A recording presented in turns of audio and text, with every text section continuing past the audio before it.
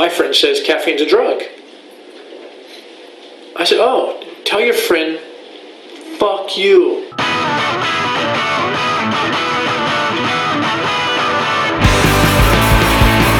don't want to be your buddy, Rick. I just want a little breakfast.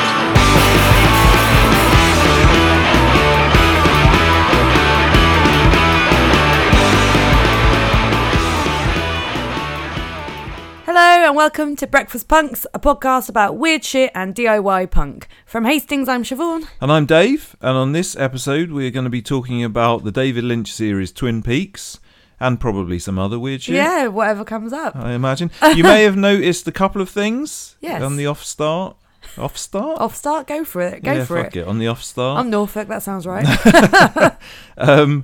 You hopefully are noticing an improvement in the quality. How clear our dulcet tones are. This podcast. And we would just like to say a big thank you to our Patreons. Thank you. Who have been supporting us since the start of the year, because their financial support has allowed us to buy a part of this new setup of microphones. A lot of it's on credit. Oh, we're still in the credit hole, but it is what it is. But we do really appreciate that, and hopefully, like I say, you will see some sort of a difference. If you would like to help us pay off that credit card bill in some way, you can still support us on Patreon. If you do, we don't often say this now, I don't think. But we're a bit rubbish at directing to it. We've got a wonderful advert that I always shove in the middle, which I haven't listened to myself for about the last 10 episodes, so it might be terrible. I'm sure I will shove it into this one as well. You can support us at patreon.com/breakfastpunkspodcast, and if you give us £3 or more per month, you get an extra episode of this podcast. Yeah. And we've done 7 of them now. Yeah, there'll be 7. I think the 8th one is coming out. Is that right? Oh, maybe we've done 8 now. Yeah. By the time you're hearing this, there'll be 8. Yeah, that's true. I think. Who knows? Who knows? Anyway, there's loads. There's hours of it. Yep. So if you would like to hear us talk more, we just talk about general shit. How would you describe our Patreon episode? It's whatever comes out, and sometimes that's defending questionable people of the past, or talking about Britpop, or talking about what my mum's bought on the internet. You've not really that doesn't really it. sell it at all, does it? I feel like we've had quite a lot of psychological debates on there. It does end up getting a bit deep sometimes. We definitely have. I mean, I think by default, when we start talking about what your mum has bought on the internet, we end up talking about some huge philosophical... Robert Anton Wilson soon comes up. Yeah, no, I think on not the last one, but the one before that, we talked about things that particular songs bring up in us, and the emotional connections, and we don't know why. That was a nice one, actually. It was good, wasn't it? And that happens. So and then sometimes it's about other things, like Britpop. Yeah, I mean, that's similar in a lot of ways. Oh, what was the last one about? Whitfield Crane comes up quite a lot. Is that his Whitfield name? Crane flies more than just him himself. The singer of Ugly Kid Joe, for those who didn't know, and I did not. Slightly obscure. Again, we're not really selling it, but they are quite good fun, Yeah, they are I think. quite good. I think they're good. Anyway, you can sign up to our Patreon and you can listen to them for yourself and let us know whether they're any good, and that would be much appreciated. Yeah. Also, you may have noticed that we changed the introduction. Yeah, we have a little bit, haven't we? We're getting rid of the trashy movie review section of this podcast. Just because we're quite bad at it.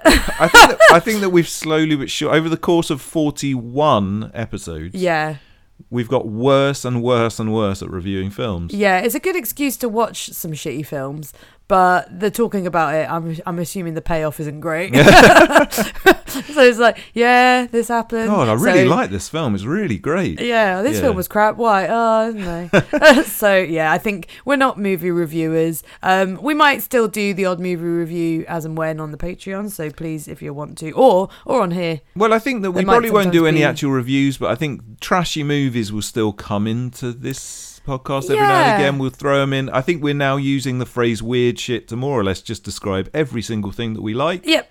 And then we're also playing some music. Exactly. So sometimes the main topic, I mean, in a way, Twin Peaks isn't far off. Yeah, that's true. It's not trashy in any way. And I think we've got some, I don't think this is giving it away too much, but some potential future topics will be along the lines of trauma. We're definitely doing potentially a trauma body horror films. So there's all these things are to come, and it was a bit weird doing a movie review on the same show as doing those without reviewing a trauma film or reviewing a body horror film. Also, without making this into a movie podcast, which it clearly isn't. Clearly not. We just don't know enough. Because we don't know anything about films.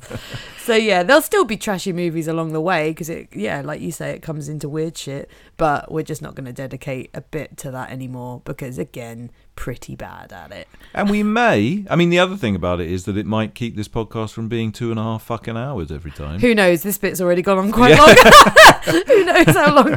But yeah, no, I think it's true. It might make it a bit more of a manageable chunk of your time. I think which we're very grateful for. So thank you, listeners. Oh, absolutely. But I mean, the other thing is, I mean, I'm sure the listener at home probably notices this. We do actually record this podcast, and we made a joke when we were trying to work out how we should change that opening segment. Yeah, we made a joke about starting it with like live from Hastings. Yeah, and obviously this isn't live, although I would question what live is. Oh, if you are listening to this currently, then is that not the only way it exists in your reality? In your reality, it's happening to you right now, live. But you are alive. This is life. Let's not go there. We do record this thing in one fell swoop. Yeah. We sit down and I think by the time we get to the movie reviews, sometimes after a good 3.5 hours, because there's a lot that gets cut out of this fucking thing, we're knackered. Yeah. And we don't really have the energy to do it justice. We don't really do a good job, do we? So I think keeping this short and sweet will hopefully improve the quality. Not just the sound quality is improved, ladies and gentlemen, also the chat quality. The chat quality should be better. Yeah, let's hope so. I don't know what you think so far, but thank you. But the music will remain of an equal quality. Exactly. And starting with a song from a band called Chain Whip, and the song is called Laguna Bleach. They're a band from Vancouver in Canada, and this song is from their album Two Step to Hell, which was released last year in July, and you can get it via Neon Taste Records in the US and Drunken Sailor Records in the UK. So this is Chain Whip with Laguna Bleach.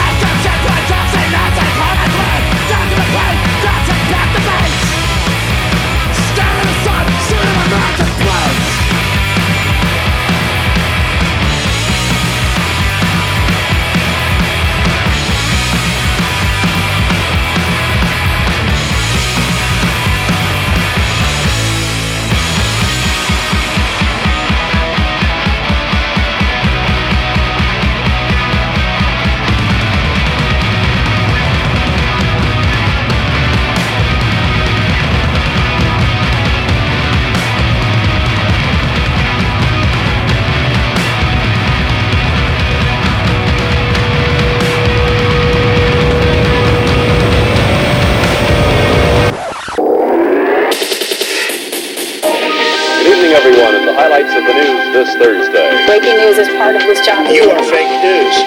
This is what's happening in your world tonight. It's fucking news. A woman facing jail for pleasuring herself outside Waitrose had a hoard of sex toys in her handbag.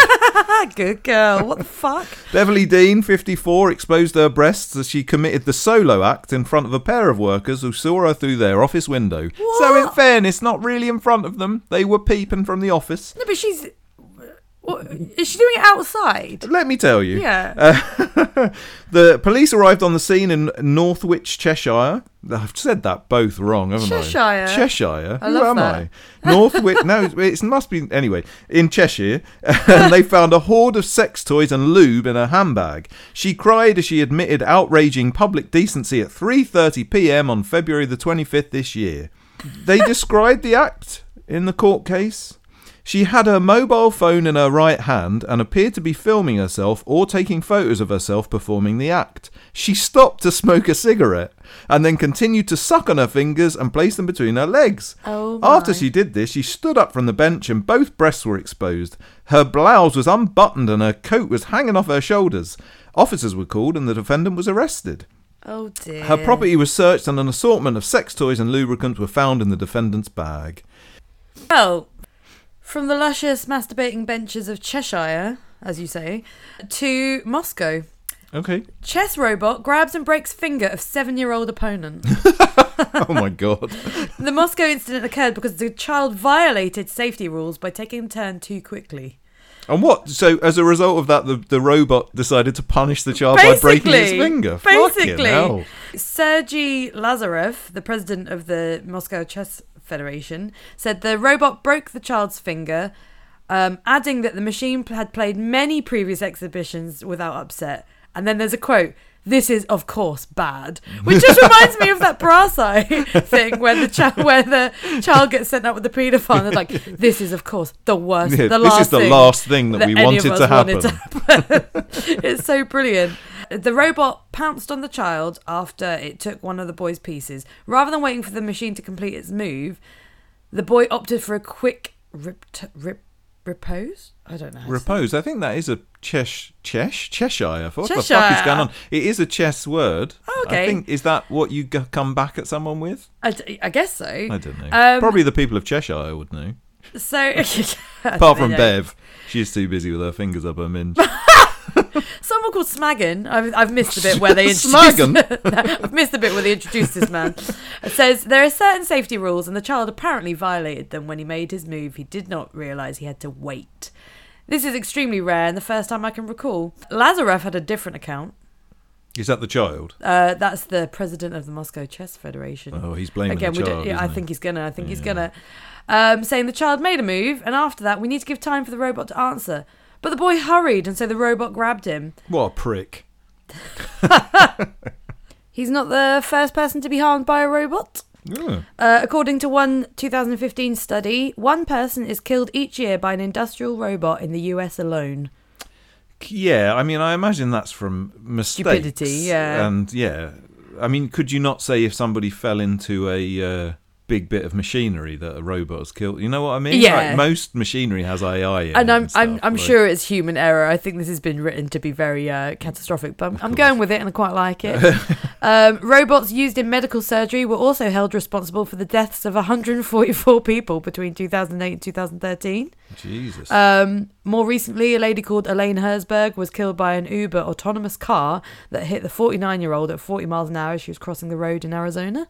Is there autonomous cars driving around in Arizona? I had know no that idea. That was like I on thought that was the in cards. I thought that was but- in Westworld. So I Yeah. didn't think it was in real life. Jesus. But usually it's human error or a lack of human understanding of robotic processes. So the be story careful, could be even written. if they're just playing chess. Literally, the story could be written in a completely different Yeah. way. Is that a load of humans have been stupid enough to, like, fall into machines and, you know... Piss a robot off. Yeah, when a robot's been coming towards them, rather than getting out of the way, they've laid down. Well, you what?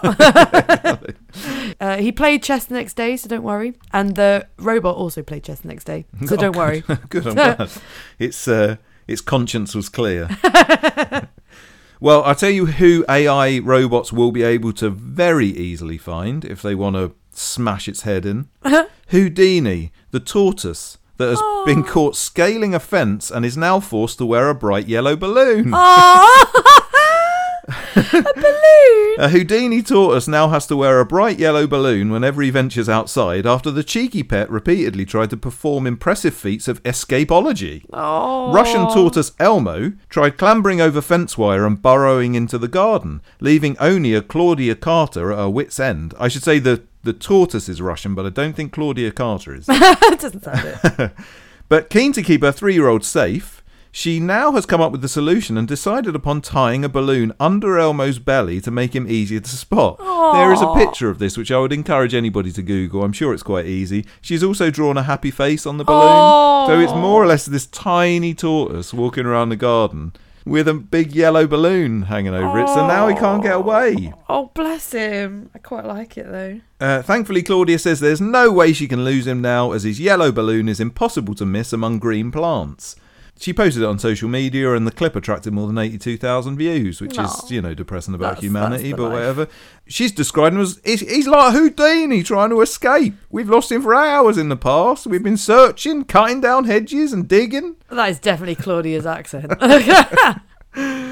They're kind of taking the piss out of this poor little tortoise in a lot of ways. I mean, they've clearly made a bit of a mountain out of a molehill. She does say, it makes us laugh because of how cute it is. Oh, bless. So fuck you, Claudia. Fuck you, Claudia. Leave your tortoise alone. Let him fucking climb where he wants. Let Harry go where he wants to go. Or Houdini, whatever his name is. This one, I fear there's probably not much to it other than the title, but it is brilliant. See Mudvayne's Chad Gray fall off stage while singing Not Falling. Oh, fucking hell. There's a video where basically he's performing in Tampa and he takes a stumble off the stage, and there's a video of it that's going round. But yeah, he is in the middle of singing the song Not Falling. When the fuck did Mudvayne start playing songs I have live no idea. again? This was from a performance this year. It was in July this year in Mudvayne Tampa. are the ones who painted their faces weird. Yeah, had, they like, painted their helmets face, and stuff, right? I think they were topless still, and lots of face paint and lots of like colourful, almost like Misfits style hair. I think Almost I think like they had a plaited, heavy metal version of the Blue Man Group. a little bit like that. I wondered, did they come before things like the Murder Dolls and all that stuff? It must be the same time. Yeah, it might be Similar time. I think they had like, that kind of like shaved most of the hair and long bit on the top that had lots of colourful plaits in it. Yeah. That sort of thing. But yeah, I get them all confused. But yeah, fell off singing Not Falling. There's a video. I don't know how we'll show anyone the video, but it is wonderful. So yeah, that's it really. There's nothing much more to it. Just thought it was a beautiful version of irony right there. Oh, I think it's really sad that Mudvayne is still in existence. Well, I think it's this horrible resurgence of all the shit music from that time, is it not? Someone probably thinks Mudvayne are really good again, and there's probably a young hipster band doing the same thing. Oh, God. Can you imagine? Being influenced by Mudvayne. Imagine that. Imagine just... Mudvayne, Murder Dolls and Static X as your influences. It's going to be a bad shit You might as well show. just say influences. Load of pedos. Yeah, all the pedos, please. Terrible. Sorry, also, while we're speaking of pedos, I did see a T-shirt get shared around recently that it was Minor Threat, and it was a picture. It was that picture of of Minor Threat on the Stairs. porch of his house. Oh, yeah. But instead of Minor Threat's faces, it was like one had the face of Ian Watkins from Lost Prophets, one had the face of Jimmy Savile. And it's so bad.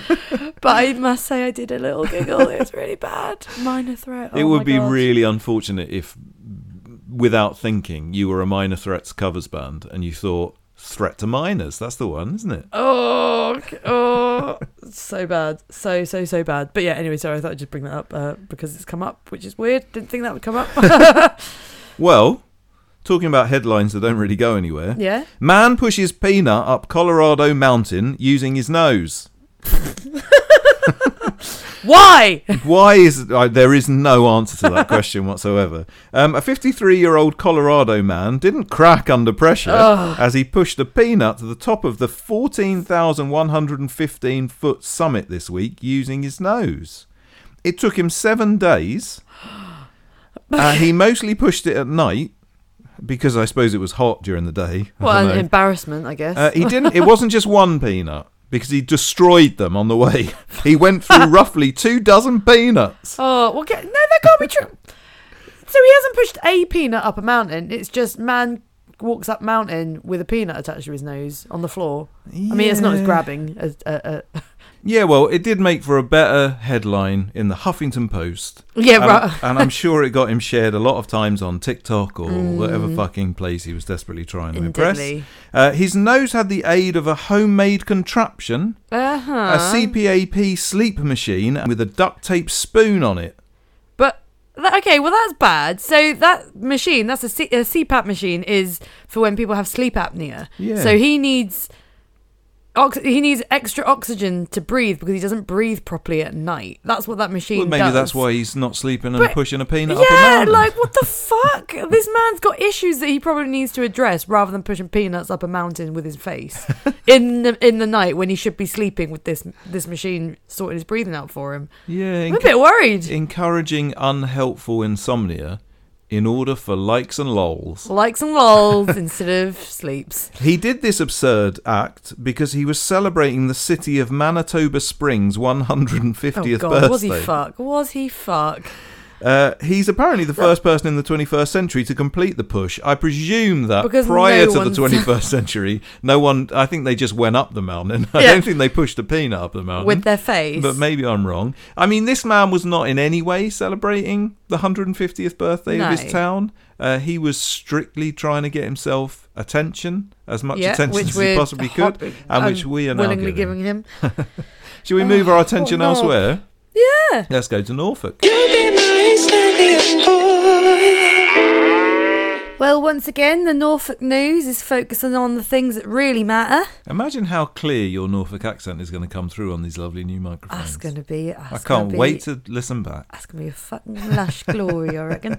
Well, it's funny that we were talking about people who, you know, don't really want attention, but they obviously do. Woman, and also, this is the epitome of that, and Norfolk's fine reporting. Woman matches Norfolk flag with outfit despite not knowing there was one. I did not know that there was one. I didn't either. What the fuck is the Norfolk flag? And, of all days, on Norfolk Day, Oh, for fuck's sake. Pauline Woods of Besthorpe dressed up like the Norfolk flag for Norfolk Day. Sorry, is Best Thorpe the best Thorpe? Out of interest. No. Give me a better Thorpe. Thorpe St Andrew. Oh, I thought you were going to say that. Where the ghost hunters are. Indeed, at the cottage.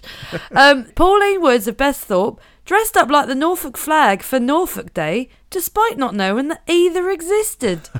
For fuck's sake. Oh gosh, and I'm just going to read as much of this as I can be bothered because it's beautiful. There's a little known folklore that predicts a doppelganger for everyone. Again. Oh my God, that's extreme synchronicity. Twin pig synchronicity right there for all you who know about that. Jesus Christ. And while that might be true, it was actually an eye-catching outfit that became a surprise Norfolk Day match. Pauline Woods of Besthorpe created a hive of activity on July 27th when she walked through Wyndham's marketplace. The town was celebrating a bee-themed Norfolk Day when eagle-eyed residents noticed Mrs. Woods in her yellow, white and black ensemble. This is I mean, fucking that's joke. not that... Like, somebody wearing yellow, white and black is hardly that shock. There must have It's been not that- loads of people... It's not that shocking, but this woman, it is a little close to the flag, and Okay, all go the on. colours So it's- all the colours of what the town was dressed like that day. Right. And she's like, "Oh, I didn't even know it was Norfolk So Day. she's- Take a photo of me next to this car."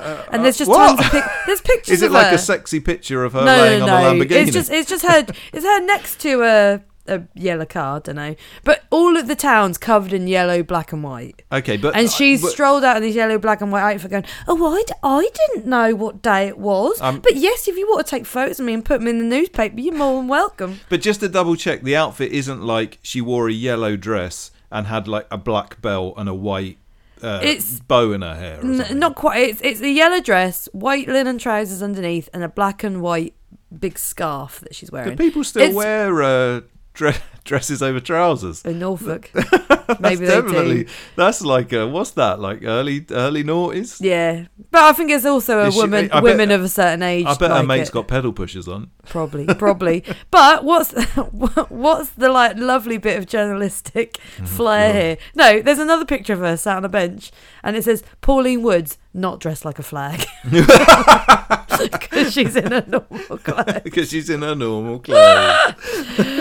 Despite being born and bred in Norfolk, with roots on her mother's side traced back to the famous worsted weavers. Oh my God. Fuck knows what that is. She had no idea it was Norfolk Day, or even that there was a county flag. Following the serendipitous experience of being a human representation of the Norfolk flag, I love this article. She said, "I was surprised, but I was also pleased to help in the promotion of Norfolk Day. With good spirit, she readily accepted the invitation to have her photo taken and is planning on wearing the outfit again for next year's special day. Is she now like a local celebrity in Norfolk? Is she going to be given the town the key key to the city? Who knows? But I just love that she's like, oh, I didn't know that this outfit that looks exactly like that flag is anything to do with today. Didn't even know we had a flag. Am I in Norfolk? I've never even been. Is this Wyndham? I didn't fucking know where I was. Oh, go on then, take a photo of me, put me in the newspaper. Here's another photo of me not wearing that outfit, just so you know that I didn't plan it. I don't know. And by the way, this is the best Thorpe. There's just so much I love about it. About Pauline, not dressed like a flag. And I've learned that there's a Norfolk flag and a Norfolk Day, which I didn't know. And I am from Norfolk. And why ain't no one taking a photo of me dressed in yellow? Anywho. Well, I'll tell you who probably hasn't celebrated Norfolk Day. Who? The band Electric Chair. Fair enough. In fact, I don't actually know where they're from. No, me neither. I presume, unless they're from Norfolk, that would be a very strange. They're definitely not. No. This is a song called Live With It from their album Acts of Aggression, which was released in June this year via Iron Lung Records. So this is Electric Chair with Live With It.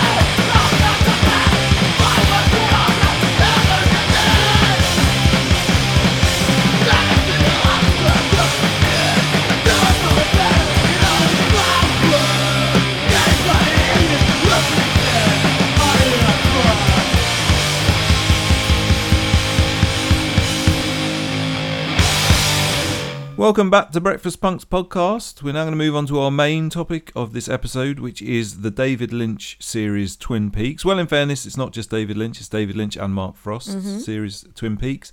The first two series were shown in the late 80s and very early 90s, and then it came back 25 years later, exactly, because it said it was going to. It did say it would. In 2017 and made a third season. We're going to do this in a way that I think we might use this format for a few episodes going forward.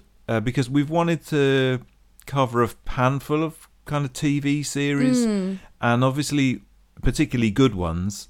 There ends up being so much to talk about. There's so much. If you go into it in depth. I mean, people have literally made whole podcasts which are probably ongoing about just Twin Peaks. Yeah. So obviously we're not going to be able to cover all of that. So what we're going to do is we're just going to pick our top 10 things. Yeah, favourite things. Yeah, these things can be very loose. It could be an episode, it could be a character, it could be a specific thing that somebody does, it could be a theme, it could just end. The weirder the better. This is the podcast that is now exclusively about weird shit. And we're kicking off with the weirdest thing that has ever graced TV.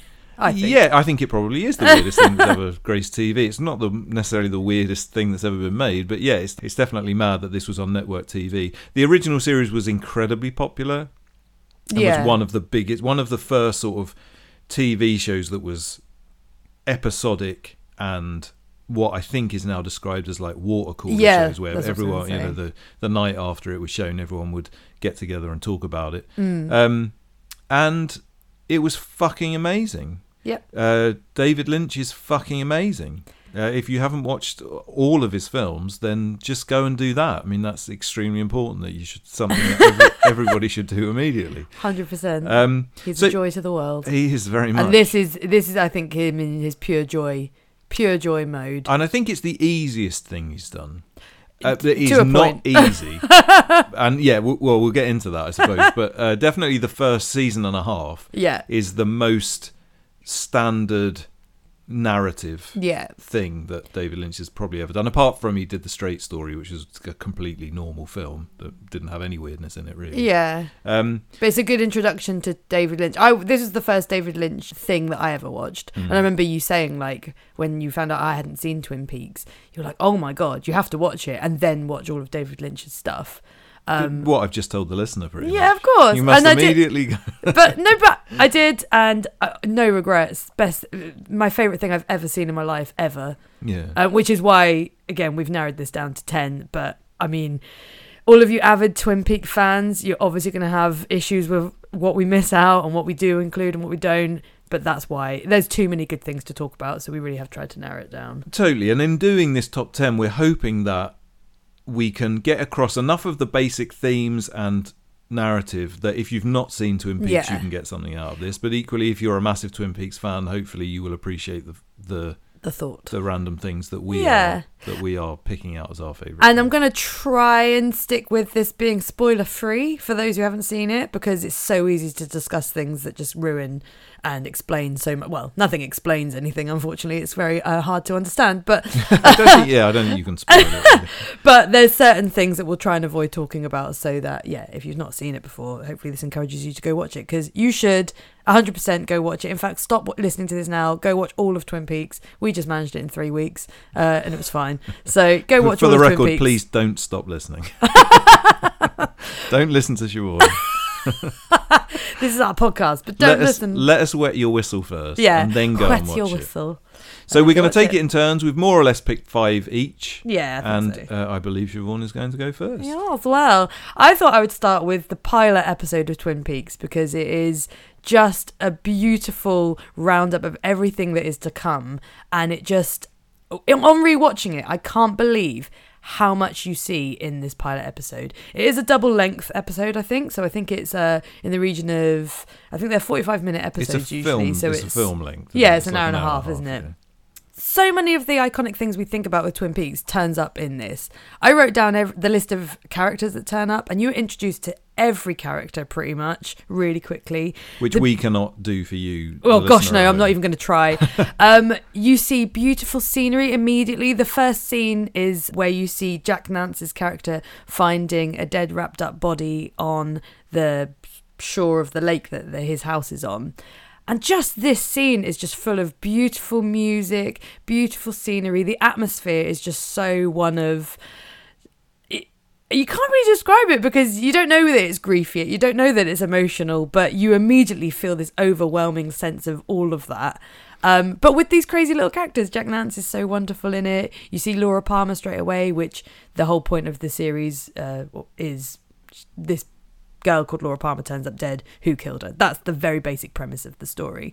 And you get that from the very first scene.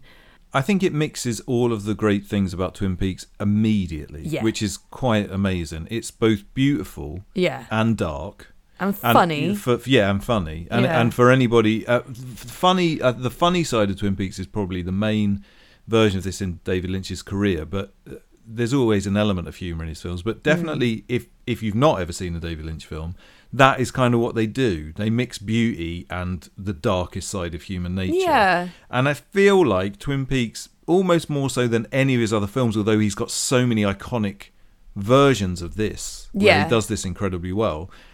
It just, like you say, you see these beautiful shots of this beautiful place. Yeah. The music is lovely. It sets this incredibly nice tone that's really Yeah. relaxing. It's almost difficult to explain how it makes you feel. Yeah. And then there's sort of a bit of humour, a bit Yeah. of weirdness, but not too much weirdness. And then there's just, here's a young girl's dead body. Yeah. And it's a fairly simple idea, Yeah. but it's so effective. And he does this, it's a constant throughout this episode. It's a constant throughout the seasons, of course, but this episode is just so amplified, because you see different scenes that indicate when people are finding out about this news and how it affects everyone. And it's a story of emotion and a story of how people are reacting to weird stuff going on, but not even that I mean, it is weird, but this is the least weird thing that happens in the entire season, I would say. Yes, someone getting murdered is the least weird Yeah, thing it doesn't that really... It gets way weirder than that. But there's some amazing scenes that are just so typical. There's a scene where there's a girl running in slow motion through the quad of the school, and everyone immediately knows something's happened. The scene where Laura's father and mother find out what's happened, and not a word is uttered. It's just a police officer asking to speak to the father whilst the father is on the phone to the mother, and the mother lets out, who's played by Grace Zabriskie, I want to say her she's name amazing. is, who is fantastic, and she lets out the first of her blood-curdling screams that is just so emotional. And you know in that moment, you're just like, oh my God, this girl meant so much to so many people, but you don't know why yet. And it's just, it really sets up this kind of interconnectedness of this place that, I don't know, interconnectedness goes on really a journey throughout the entire season, but you get it really set up here. And there's a few other things that kind of show that like humour, emotion balance that is beautiful. Dale Cooper, played by Kyle MacLachlan, who if you aren't aware of, is just the best TV character that's ever existed in the world. It's not opinion, it's fact, I would say. Right, yeah. His entry into the season in this episode is beautiful. There's this beautiful scene that is very well known, I think, amongst even people who have maybe not even seen Twin Peaks, where it's him speaking into a dictaphone entering the town of Twin Peaks, and is taken by the beauty of the place. And his first meeting with the town sheriff is in the corridor of the morgue, and he's like, oh my God, what is the smell that you get when you get into town? Oh, it's Douglas firs. Oh, they're beautiful. And I went and had this pie at this lamplighter inn, and it was amazing. Everything is so wonderful. I need the coroner's report of the dead girl in the morgue. And it just cuts to straight like, this is where it's going to go. And just a final note, that kind of happens in this morgue scene. When they go in to see the dead body, the lights are flickering and they're like, oh, sorry, the lights haven't been working. And it's just this kind of like little hint that like, nothing really works here. It's all a bit weird. Something weird's always in every scene.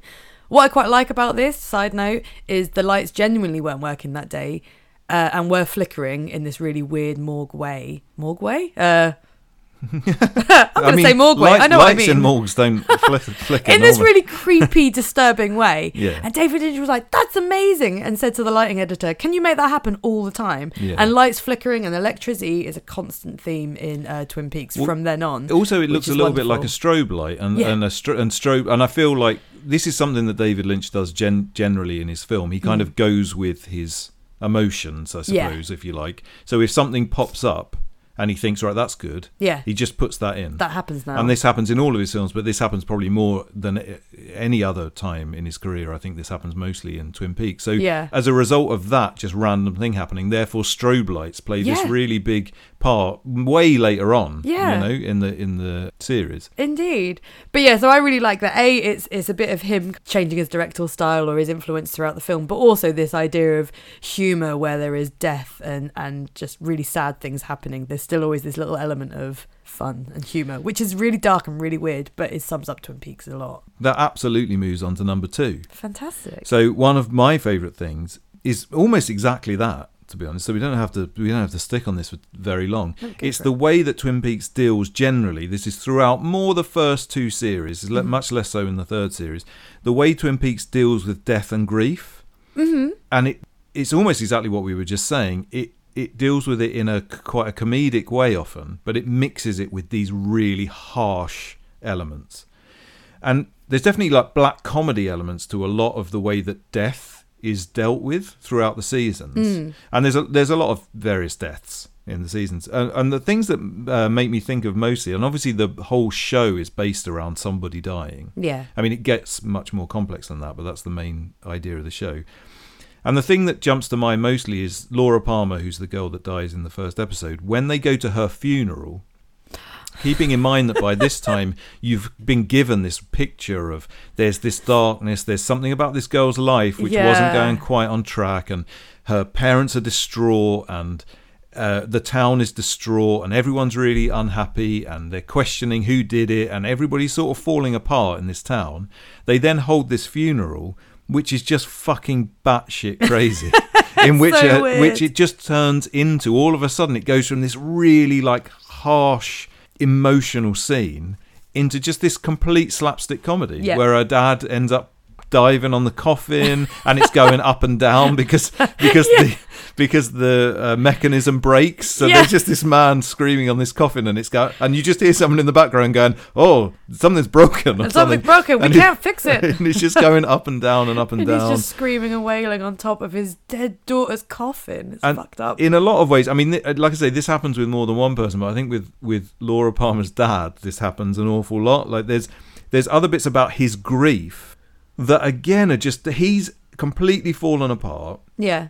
And he's more or less lost his mind. Yeah. And he's jumping around in his emotions. He's sometimes, and the mum is also jumping around in her emotions. And there's this really harsh element to what's going on in his life. And then he tries to go back to work.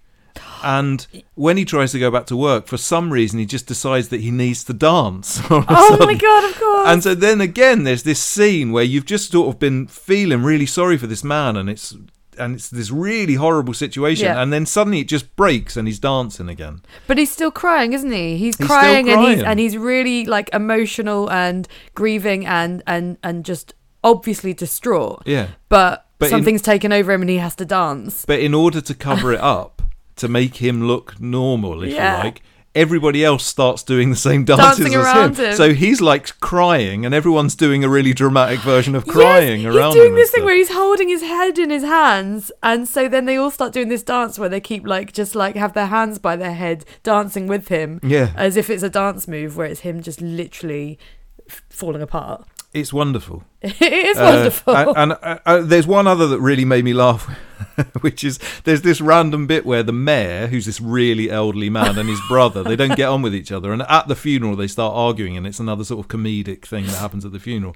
But eventually, this isn't really a spoiler, eventually the brother who marries this really young girl gets killed whilst having sex with her. Yeah. And again, it's dealt with in this ridiculously comedic way. It's just a joke. It's a joke that someone's died, basically. There's nothing serious about this whatsoever. No. And in the context of a program which is all about death and grief and all of these things, and it's really heavy. Yeah. It's really heavy. Like just having this random thing where it's like, oh, someone's died. There's something really nice about it, I think, on a philosophical level, and I do believe that this is kind of David Lynch's outlook. It's almost like the Vonnegut thing of So It Goes. It's like people die. Yeah. And so when it's represented in this program, I just think it's represented in this really nice way where it's like, well, the world does continue. There's this really horrible thing happened, and obviously like people's grief needs to be dealt with and stuff. But actually death is just a natural part of life. Yeah. And I think that this is just a really interesting way of getting that point across, I think. Yeah, no, I think you are right. So my next point, and I think it's a really obvious one for Twin Peaks, if you've seen it or if you know anything about it, is the music. And it really it plays into what we've talked about already about emotion and grief and the really heavy feeling in Twin Peaks, because the music is a massive part of building that atmosphere. The main music is written by Angelo Balicelli. I think. Probably said that wrong. I don't know how you say it now. Badalamenti or something. We are really letting you down, Angelo, but we're going to go with it. And his writing style is amazing. The way that he did it, the way that they did the main music because there's different themes for characters, and so they've called it like Laura's theme or something, because it's the music that plays when they discover the body and what it's going to be like. And what happened was, it was Angelo at the piano and David Lynch behind him going, right, it's going to open to trees and it's moody. So he does the first few chords, which are, if you've ever heard them, is just Twin Peaks. The second you hear it, you know it's Twin Peaks and something gloomy or bad is about to happen. And he goes, yeah, and then it's going to go from these trees and whistling in the trees to then the image of this girl. And so the music changes from this minor key to a major key, and it's all these beautiful melodies. He wrote it in 20 minutes, and it's the most iconic bit of music I think I've ever heard. There's a really interesting 33 1/3 book about the Twin Peaks soundtrack. Oh, yeah. Which is basically 33 1/3 books being those little books that each one is about a different album. Yeah. And the one about the Twin Peaks soundtrack is really interesting, more or less just because of what you're saying, just about the way it was created. Yeah, I mean, the way it's created is amazing. It's all emotion driven and pictorial and visual, and just like, I want the feeling. When you see these things, the music has to match the feeling, and the music ends up creating that feeling. There's certain pieces and passages of music that come on, and you kind of already know what you're expected to feel when the things come on, and sometimes it matches what you're expecting, and sometimes it is really dissonant, and that's kind of what we were talking about already, that humour and grief thing. I think I think the word is coda. Coda? I think that's with a K. And I think Okay. that there's something that's really interesting, which I question why, and I might be wrong, and maybe everybody does this and I just don't normally notice it, but I don't know why more TV shows don't do this. That idea of like little themes, and it's not only in the music, they also do visual things as well, that just repeat throughout. And like you say, it's like, we're going to use this piece of music every time something really emotional is happening. And so it's almost like Pavlov's dog. It's like when it starts, it makes you feel a certain way. You do. And because it's over a long period of time, you obviously hear these pieces of music a lot. Yeah. There's visual coders as well. So there's traffic lights that are going red and green, and they almost don't necessarily need to have a meaning. I mean, I'd say the same about the music. The music doesn't necessarily have a meaning, but it's used in this way that's like, sometimes if a certain character is about to enter the room, this certain type of music starts playing, and so you know they're coming. And like you say, if you're supposed to feel a certain emotion, but they fuck around with you there, so they'll put this really emotional music over something which is silly. Yeah. And it's so effective. It's so effective. And like I say, I don't know why more films and more TV shows don't do this. Why they don't? Because it just, to me, I feel like Twin Peaks was this massive thing. Why didn't loads of directors think to themselves, God, that's a good idea? But do you know what? I think that other people do it. It's just no one has ever done it as well. Yeah, you're probably right. Like, I think it's just so, and it's so deliberately over the top, because it's specifically the main Twin Peaks music, not the intro music, but the bit that has all of the chord changes and is really emotion driven, is so over the top emotional. It's like melodramatic. It's completely, it goes from these really gloomy dark chords to this over the top, overwhelming beautifulness. And it always happens when there's over the top crying and over the top emotion being shown. But that's so useful, and it's so the point of the show. And I just don't think you ever see it done as well or as over the top in anything else. Yeah, you probably right. But I think other people do it. There's other things to the music. I mean, there's other passages. There's a bit called Audrey's Dance, which comes up a few times. And there's a main character called Audrey Horne. We can't go into it, but she's probably the best thing other than Dale Cooper. We might be going into it a bit later. Oh, fantastic. But she is absolutely fantastic. She's like the femme fatale ingenue character, but she's a teenager and she's very cool. And she has this music that comes on that she dances to in Double R Diner at one point, which is just, and it's just cheeky. Like, the music is cheeky, and all the teenagers are interesting and have different qualities that make them dangerous or not quite what they seem. But Audrey still stands out as somehow more than that.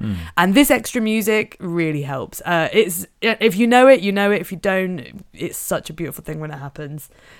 One last thing about the music is season 1, season 2 kind of just only has the specifically written for music, including, by the way, Julie Cruz's singing, which she sings the main title song, Falling, I think it's called.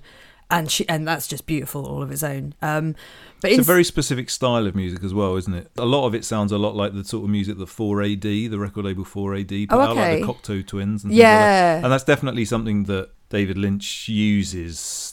He makes music himself as well, and so not all of it. Some of it sounds like fucking madness. But he makes a lot for Twin Peaks as well. Of course, yeah. And I think that that Falling song, I've got a feeling that maybe the Cocteau Twins were even supposed to sing it or something. I think they might have been involved, but it definitely. But it is very atmospheric. And Angelo Bella blah blah blah wrote that one. For them. But it is really atmospheric, and it is very like that. And I think that then David Lynch isn't. He doesn't do that without purpose. He knows that that's happening. And in season 3, it's exemplified by the end of most episodes. They go back to the Roadhouse, which is the bar that some things happen in Twin Peaks.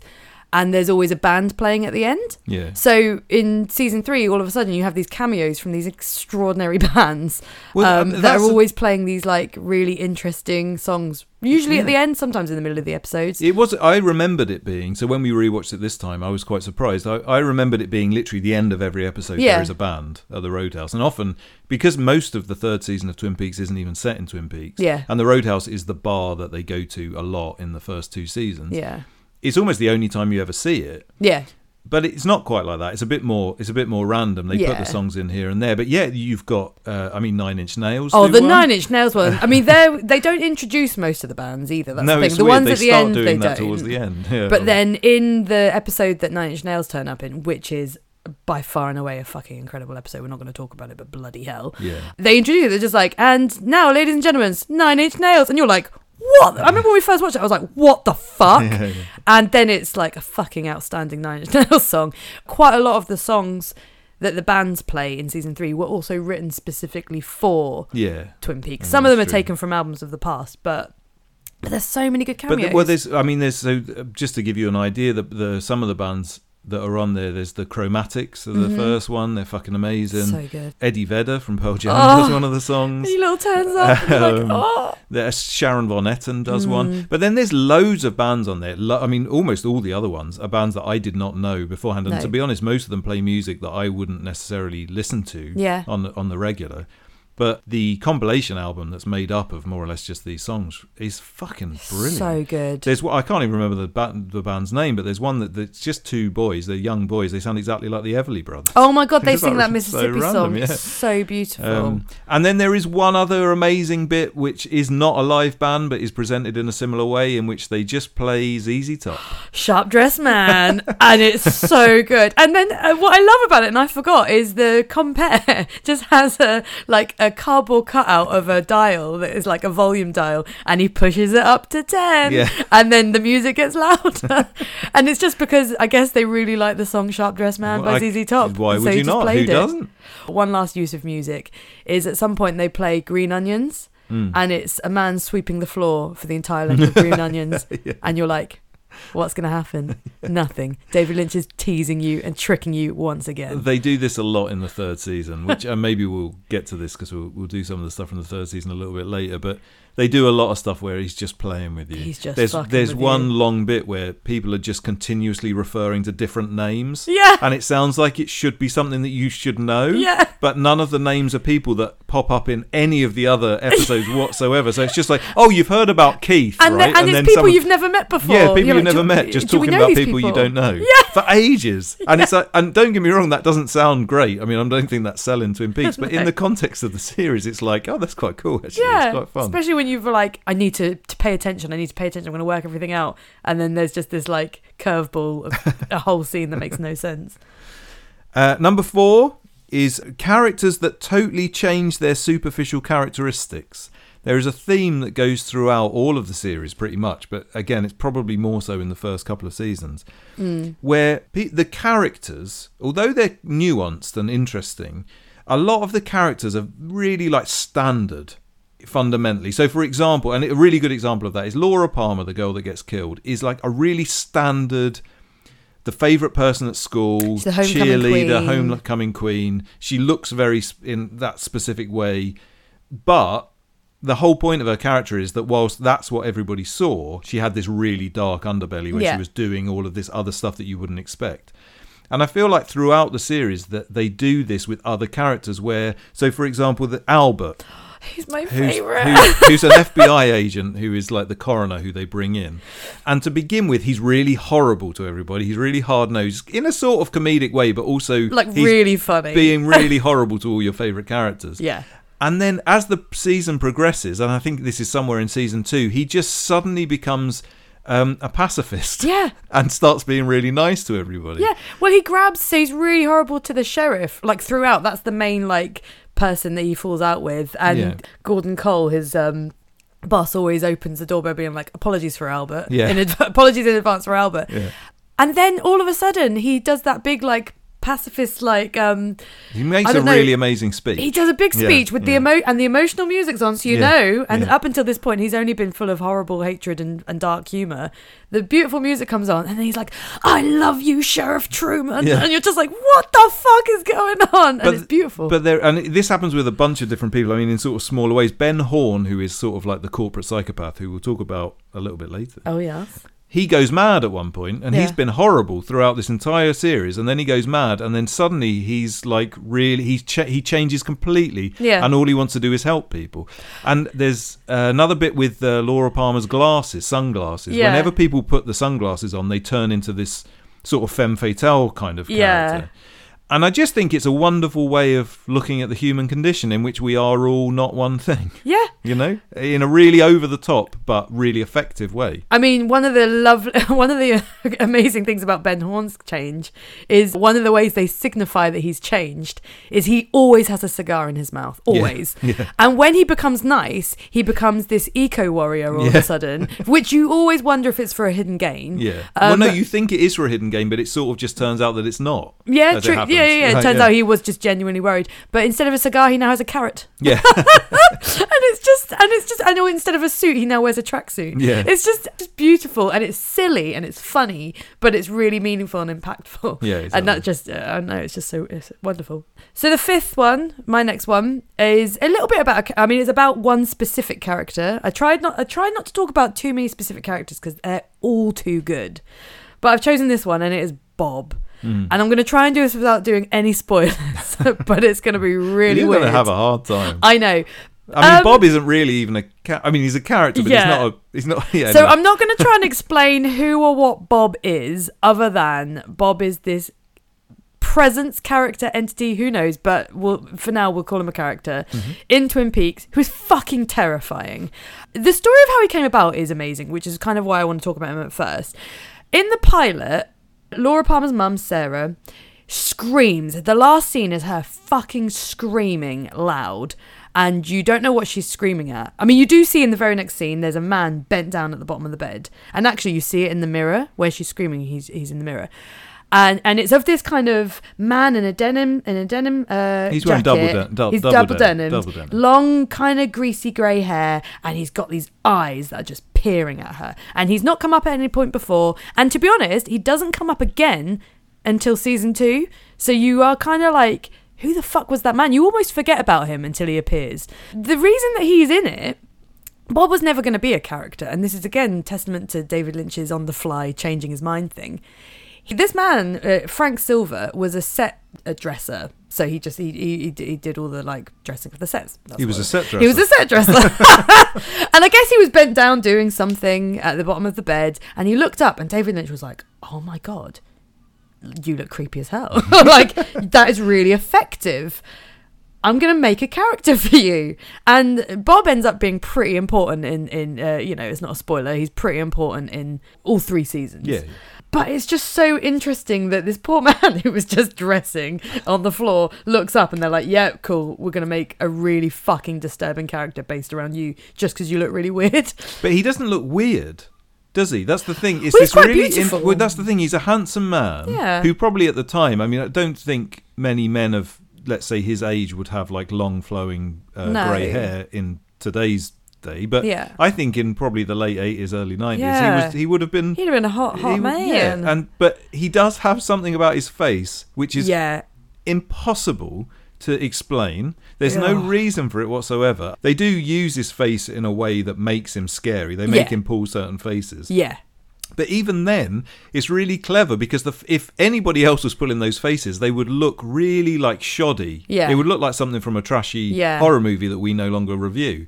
But he, for some reason, when he pulls these faces, it's just like really effective at being scared, at being genuinely creepy. Well, so I remember the first time we watched this, and I remember watching it like, I'm going to try and see all of the bits. I can see that there's stuff to work out, so I'm going to really try and pay attention. Yeah, we watched Twin Peaks in very different manners. Yeah, I know. And you're overwhelmed by the amount of people you meet, so you do forget people. And he is a very clever character because they show a clip of him at the bottom of the bed looking fucking terrifying, and all he's doing is just looking at her, and he's giving direct eye contact to the camera, and then you don't really see him. You see him briefly in another episode, but you don't see him again till season 2.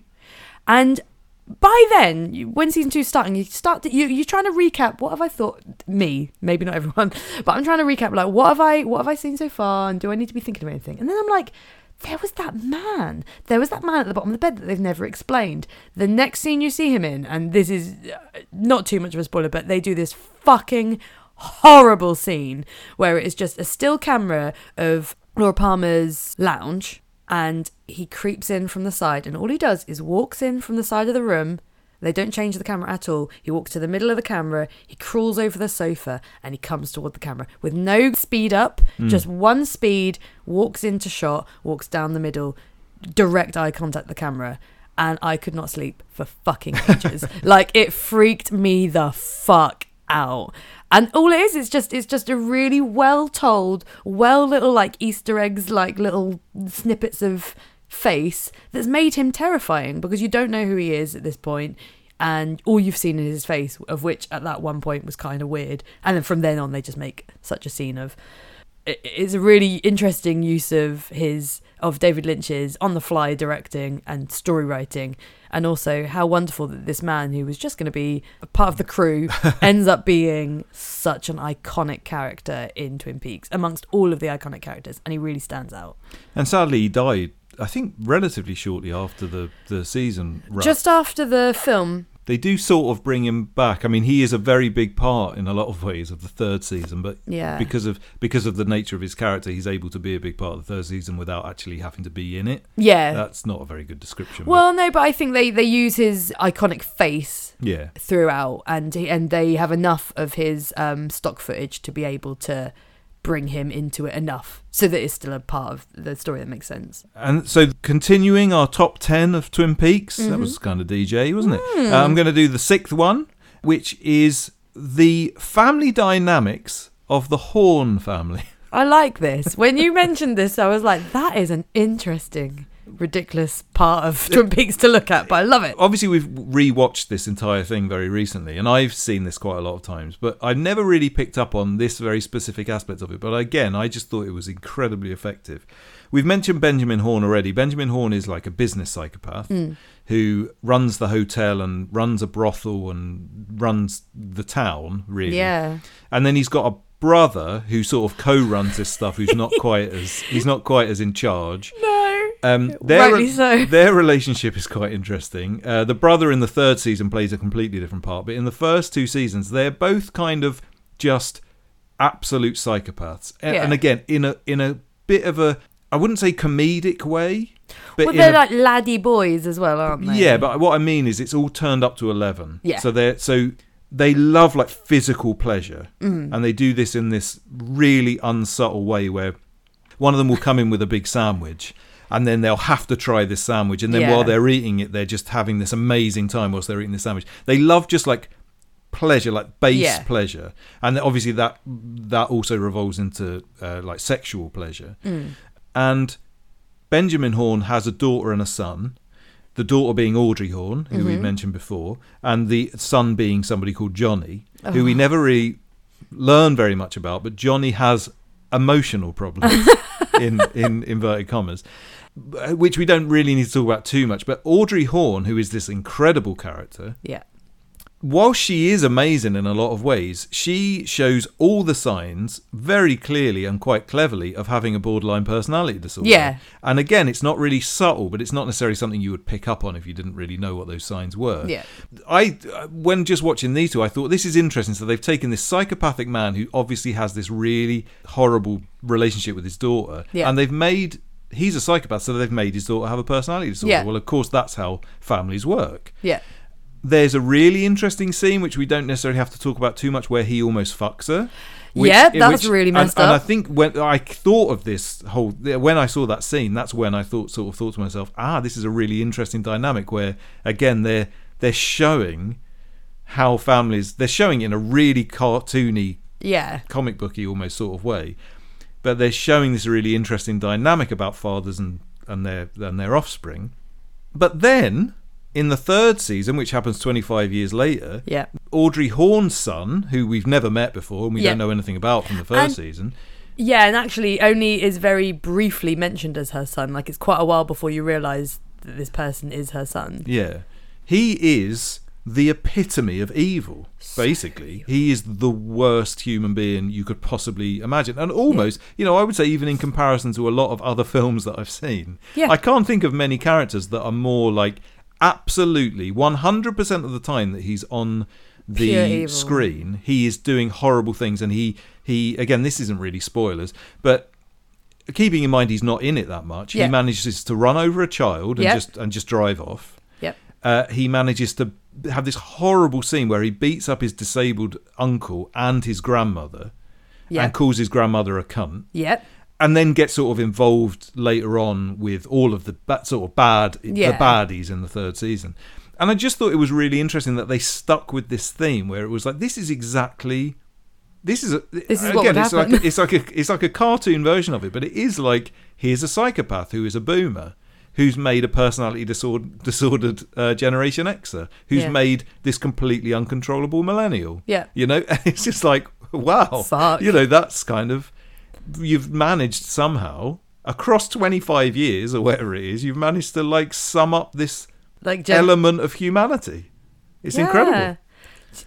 It's really interesting hearing it put out like that because, you see all these characters for what they are, but I've never really joined those gaps together. Well, number 7 for me, and I'm going to try and sum those up as quickly as I can because it could be all day, is the weirdness of Twin Peaks and our expected acceptance of it. Most people remember Twin Peaks for the emotional side and the deep storylines, but a lot of people remember it for it being, inverted commas, weird. And I think the term Lynchian, which is something that I think we use a lot. I use a lot, and I think I hear people use it a lot. It does mean something very specific, but in a lot of ways it's bastardized, and it just means odd. And there are so many things to mention here that it's just you couldn't even do it. You couldn't explain everything.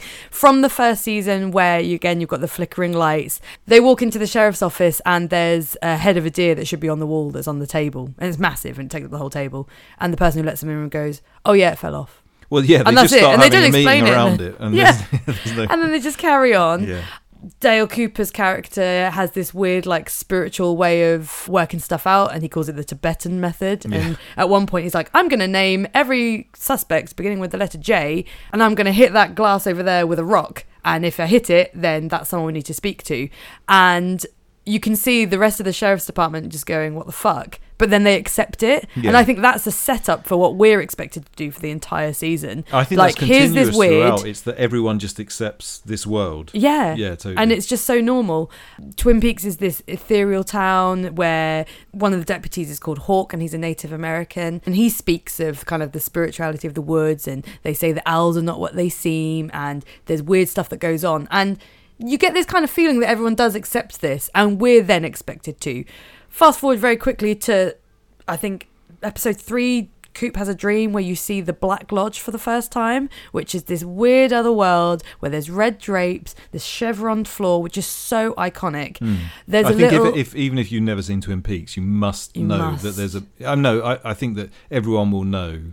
I hope so. There's a midget in a strange room with red drapes. And the midget talks backwards. He could already do that. Or where they talk backwards and then record it and play it forward and then mime along to it. So they are speaking words correctly, but they sound wrong. And you just get very used to that, and that's fine. There's a giant who's also called the Fireman. Fuck knows why, but that comes into it later. Two things I really enjoy about this whole weirdness that you become to accept is the little midget guy who dances in the Black Lodge is not alive for season 3. So, without any explanation, they replace him with a tree, a speaking tree. Or a tree with a weird brain on top. A tree that has a weird, chewing gum-looking brain sort of face, that speaks, and he says, I am and it's the same character, and you're like, oh, okay, no, and no one bats an eyelid. So David Bowie plays a character called Philip Jeffries in the film, and the film is it was made after season 2, and people didn't like it at the time, but it really sets up season 3, so worth a watch. And David Bowie was meant to be in season 3, but he passed away just before filming. So they replace him with a kettle. It's a weird kettle as well. Which, the second someone sees it, you're like, who's that? What is that even? And the first person to approach it goes, Philip. And you're like, what the fuck? And no one in the scene thinks it's weird. And you just have to go, oh, look, that's David Bowie, but he's a kettle now. And it's just like, okay, accepted. There's so many things you could speak about with the weirdness of Twin Peaks, but I love just the expectation that you're meant to just take it for what it is. Sometimes it means something, sometimes it doesn't. A version of that I really, really enjoy, which is, I was going to say subtle, but it's not subtle, but it's just a small thing, is that throughout, and this happens more in the second series than anything else, particularly whenever they go to the hotel, which is where a lot of it is set, in the background, there's just weirder and weirder things going on. Yeah. So two characters will just be talking, but in the background there'll be a load of ballroom dancers, or there'll be a barbershop quartet, or there'll be people hula hooping. So there's different directors, and each director directs 4 episodes. And whoever it was that, I think it's the 6th episode in season 1, they have a convention in the background. I can't remember who the director is of this one. And she always has a convention in the background. So she did it, and then other people were like, that's fucking brilliant. We're also going to do that. So it is actually a weird little tidbit that someone's directorial style was like, the opening scene will always be the Great Northern, and there'll always be a convention in the background. But it means nothing. No, it doesn't. But it just adds to the... I think the word is mise en scène. There's stuff happening, but there's also loads of weird shit in the background. I don't know. That almost sums up the whole program. I love it. Okay, so on to number 8. And I'm just going to pick a whole episode. And it's the first episode of season 3. So as we said before, there's 2 very famous series of Twin Peaks, and then there's 25 years gap. And then in 2017, Twin Peaks was coming back. Yep. There was obviously a lot of hype, particularly between nerds like us that were really looking forward to it coming out. And so you kind of figure that the first episode of season 3 is going to be, catching up with all your favourite characters from before. There wasn't a great deal of information about it online and stuff like that, which I think was a good thing. And I personally tried to ignore as much of that as I possibly could as well. But I was aware that most of the characters that were still alive were going to be in it and things like that. So you figure, okay, yeah, we're going back to Twin Peaks. This is brilliant. Well, the first episode of season 3 goes back to Twin Peaks for a little while. You see a couple of people, and then it just fucks off to New York. Yeah. And suddenly there's these characters that you've absolutely no idea who they are. Well, and I think it is quite cheeky, because I think the very first scene is the almost last scene of season 2. Yeah, it is, so you're like, yes, I'm going to get everything I wanted. It's going to go straight back. And then, yeah, you're right. Then it says New York. And you're like, what? But it does set up a lot about season 3, which I have to admit, this is one thing that when we first watched it, I wasn't that keen on. Yeah. Probably just because I was taken aback, because it's like, hang on, this isn't Twin Peaks. Yeah. But watching it again now, I loved this aspect of it. Yeah. And it sets up season 3 because more or less what it does is, yes, all of the old characters are back here and there, and they play roles in it, some more than others. Yeah. A lot of them have very small roles, and a lot of them aren't really in the story. It's just, here's one of the characters that you know doing something really weird, and we're just going to show it 3 or 4 times throughout the entire series, and nothing happens with this person. But the great thing, I think, now, having watched it again, about season 3 is that most of it isn't set in Twin Peaks. Most of it doesn't really have anything to do with the town of Twin Peaks, and the whole sort of essence of Laura Palmer's death and all of the stuff that goes along with it, and all of the other stuff that happened across the first 2 seasons, they play a part. There's a basis of it, but the 3rd season is just about loads of other stuff that's going on in other places around the world, and I really love that. But the thing I probably like the most about season 3, the first episode of season 3, is that the vast majority of it is one boy sitting in a flat in New York looking at a box. Yep. And that's kind of it. Yep. And there's other stuff that goes on. But I like it for a number of reasons. One, like I say, when I first saw it, I was a bit taken aback and I wasn't really sure. And I think a lot of people who watched that 3rd season will remember this as a kind of, what the fuck was that about? Yeah. And in a lot of ways, it wasn't really about anything, although it does come back later on in the series. There's kind of mention of it, and you realise that it is vaguely based around something. But the thing that I think I like most about it is that 25 years later, so the difference between 1990 or 1992 and 2017, one of the first seasons that David Lynch puts in is a young person watching a well-lit glass box, which is owned by an anonymous billionaire, whilst it and him are both being filmed continuously and recorded and kept. And when asked why, he says he's waiting for something to happen. Real human beings other than him are not allowed into this room, so he has to sit there on his own. Mm-hmm. It's guarded by a private security firm, and as soon as he does sneak somebody else in there and they actually start having a genuine human connection, i.e. they start having sex, suddenly something happens and they both immediately die. And when I say something happens, that is how it's described. They do say something happened. Yeah. That's all they know. Yeah. And I just think that is a perfect metaphor for the modern world. I'm sorry to keep going on about this, but I do. I definitely think that is what David Lynch was saying. Yeah, no, that's a really good sum up. It is really interesting that the whole of that first episode is just somebody sitting looking at an empty box. I just think that's fucking brilliant. Waiting. Yeah. Waiting For something to happen. Something to happen. Well, speaking of waiting for something to happen, my number 9 is the storyline of Dale Cooper in season 3. Mm-hmm.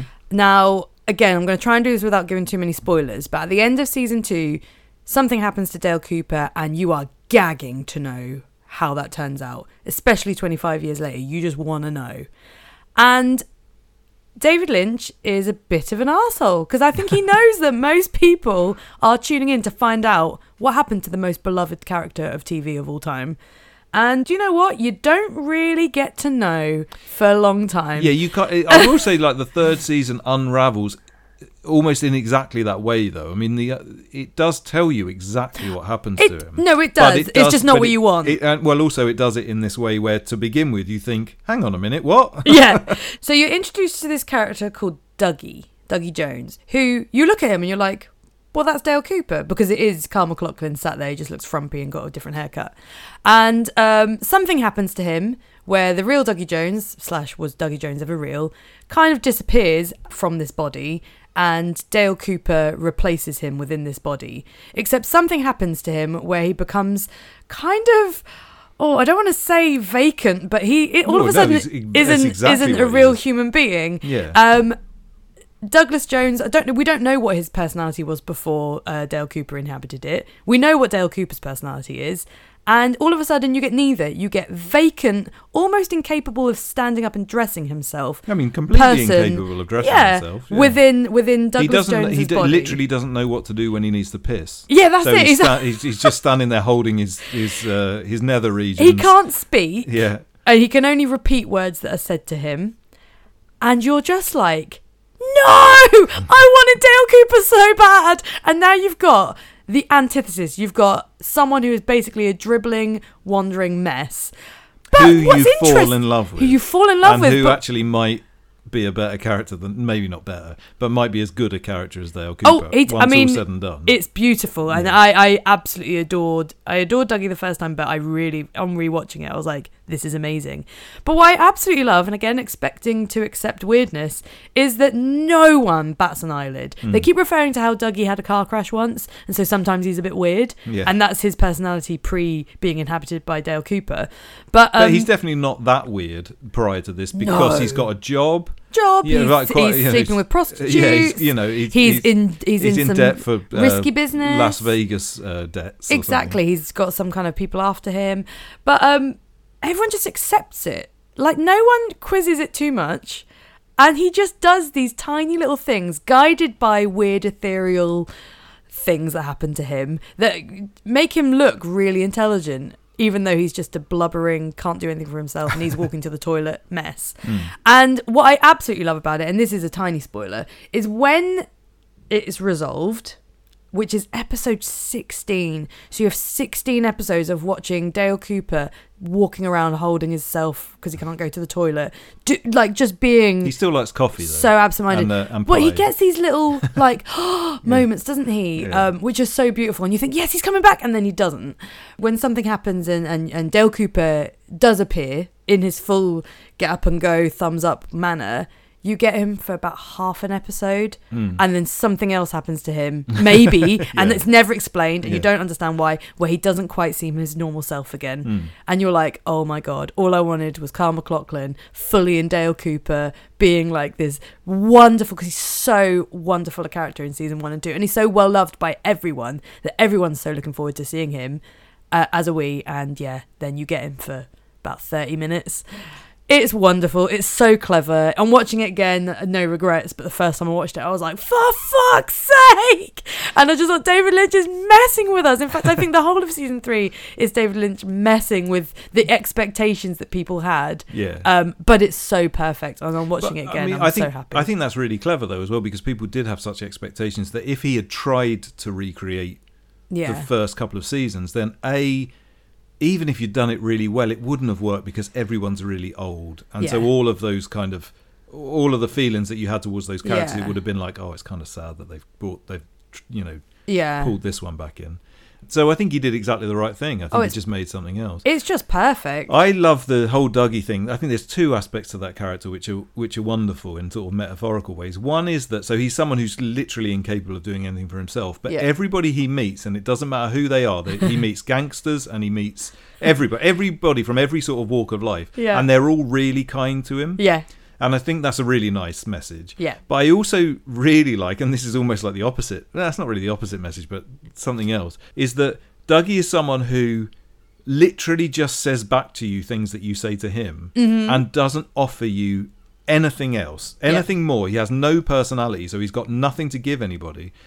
And so as a result of that, everybody reacts to him in this really nice way. They're really excited because they can just talk at him. There's loads of bits where he doesn't say a word, and the other person is just talking at him about whatever it is that they happen to want to talk about. And because he's repeating the last word that they say, they feel really satiated by that because he's not giving them an opinion. And it's and I do think that says something about the human condition as well. That thing of just, frankly, about echo chambers and about algorithms and about the world that we live in today. I also think it's about modern psychology. So if you, I remember speaking to a psychologist once and watching them, or even you can feel when you're being spoken to by a psychologist, because the clever thing they do is they offer you nothing. So it's psychology is hilarious because it's just rewording stuff and throwing it back at you. And that's why you can have robots online being psychologists and they do just as fine a job. Because all they do... Sorry, psychologists. No offence, but I mean, it's true. It's this really clever way of no one can tell you. You have to work stuff out for yourself.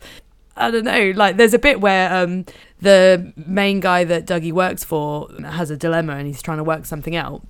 And Dougie does do something that kind of hints that he's helped, but it's not through him. It's kind of like something going through him that makes this problem resolved.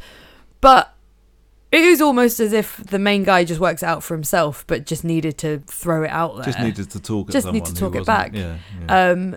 So yeah, no, I quite like that. But yeah, no, it does also have that echo chamber horrible end of it as well, where you just get surrounded by what you know. as with everything in good art, it's not either of those things. Absolutely, it's both of those things. But at first, it feels like absolutely nothing, and you're like, "What the fuck is going on?" And then just when you sit and think about it or watch it again, you're like, "Oh my god, this is amazing! This is absolutely amazing." So on to the very last of our top 10 parts of Twin Peaks. And we could go on forever. We could go on forever. This is a very quick one. It's a very small one. There is a lot of really good just one-off lines in Twin Peaks, and there's a lot of things that have become iconic, I think. And like you say, the owls are not what they seem. It's like it means a lot of different things within the context of the program, but it's just a nice sentence that I think a lot of people have probably put on t-shirts and stuff. It's happening again. There's lots of things like that. But my absolute favourite line of the entire series from start to finish, very minor, I don't think we even need to talk about it, I just think it's beautiful. There's a character called James who is like a teenage biker, and in the first couple of seasons he's not really sure where he is in life. I don't think he plays quite a big role in it, but he's sort of jumping from place to place. He sings a beautiful song. He does sing a beautiful song twice in the third season. He does it again. But there is one point where he's elsewhere, let's say. There's no need to go into the storyline too much, but he's about to leave this place, and the person who he's with says, "Where are you going?" And he says, "It's not a place, it's a feeling." And I just think it says so much. Again, I don't think that we need to talk about it. I think we can just leave the listener with that beautiful thing. It's not a beautiful place, thing. it's a feeling. I think that is exactly what we're all looking for in life. Aww. I tell you what makes me feel good: songs from the 90s. We did not know that about you, Dave. Oh my gosh. So this is a song by a band called Reversal of Man. Reversal of Man were from Florida. They were on Ebullition Records. I've definitely played some stuff that have been on Ebullition Records. It was an amazing record label that went from the 90s into the sort of early 2000s. They also ran Heart Attack fanzine, which is a really big fanzine for a little while. Reversal of Man were an amazing band. Most of their songs sound quite similar, so I picked the one with the best title. This is from a 1998 album, which is called Revolution Summer. Aww. So if you haven't listened to our Revolution Summer episode yet, go back and listen to that, even though it has nothing to do with this. song called Magic. No, this song also. Yeah, no. Good luck with that. No, that one's dead on its feet. So this is Reversal of Man with the song "Get the Kid with the Sideburns."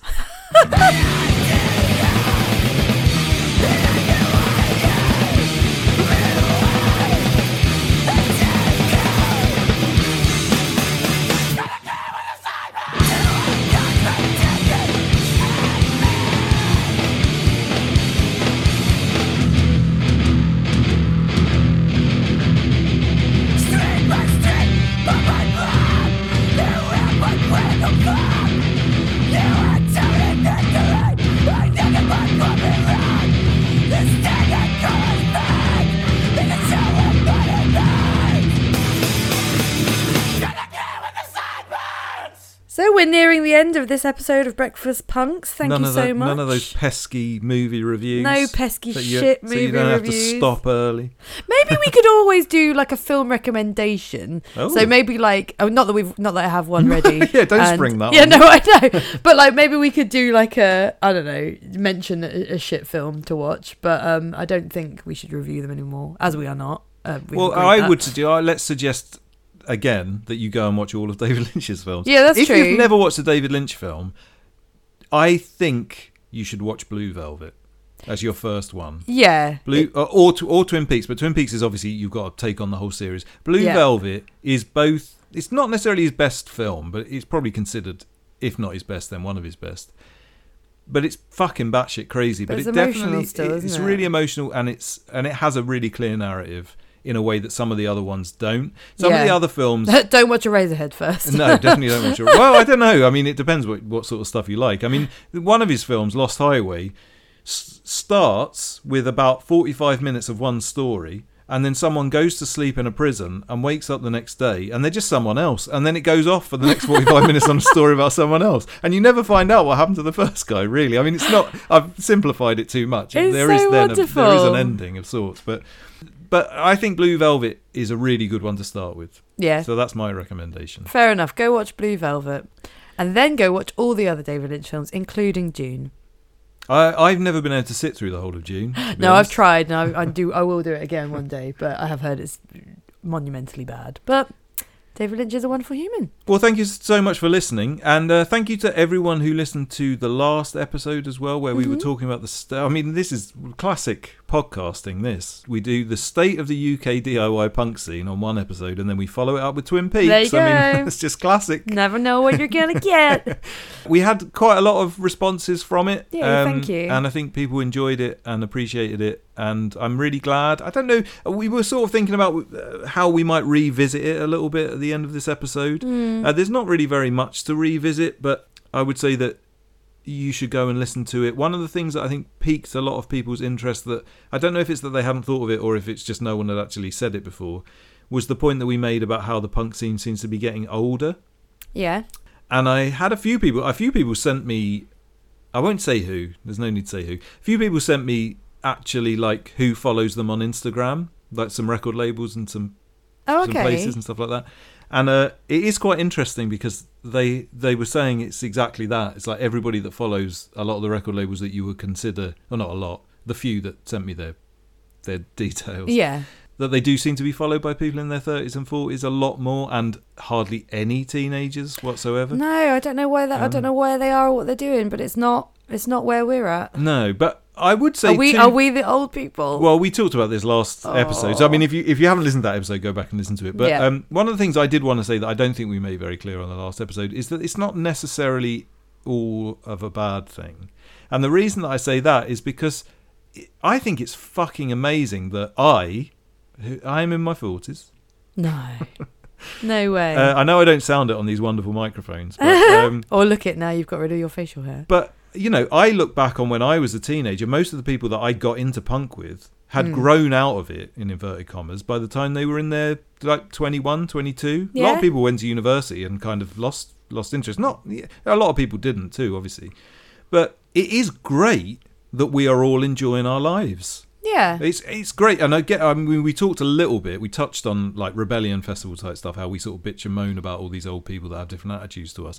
But in a lot of ways, I think we can all agree it's fucking amazing that people in their 50s and 60s, Yeah. are still even at if it. they're just getting their mohawk done for one weekend a year or a couple of weekends a year, and they're just going to festivals or whatever, I think that's fucking great. I mean, it's so much better. I think about my parents. When I was born, my parents were in their 30s. My dad was old, so he was in his 30s and early 40s, and my mum was in her late 20s, early 30s.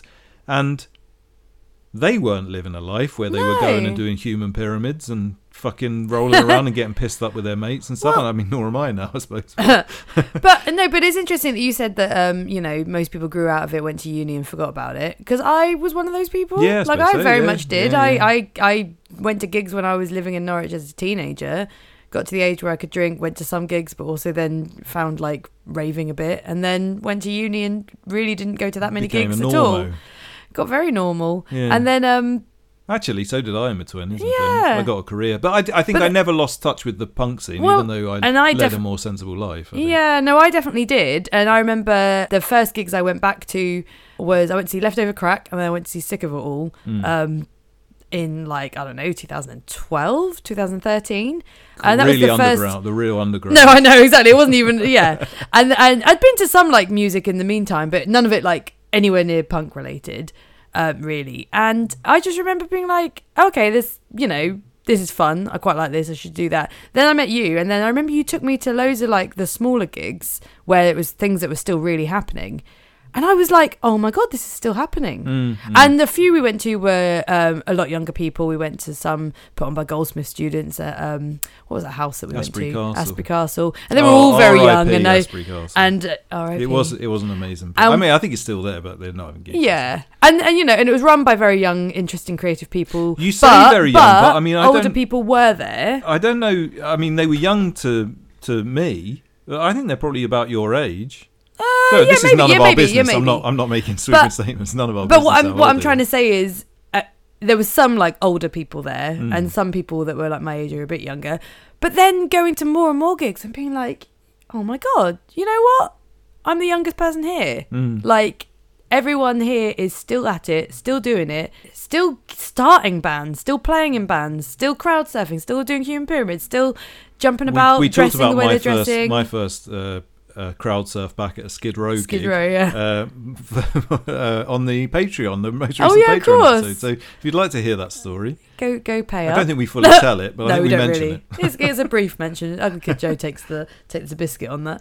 But yeah, I was just really re-energized to find, you know what? Like I thought, oh God, I fell out of it and I can't get back into this. And my impression was that people were punk the entire time, and it was a lifestyle, and you didn't ever like veer off from it, and you didn't re-find yourself in any way. But there were these people that had maybe refound themselves, but they were still going and were encouraging to everyone. And I felt that I could slip into it, rejoin, find everything new, stuff that I never knew about the first time living in teeny tiny Norfolk and only going to shitty ska punk gigs at the ferryboat.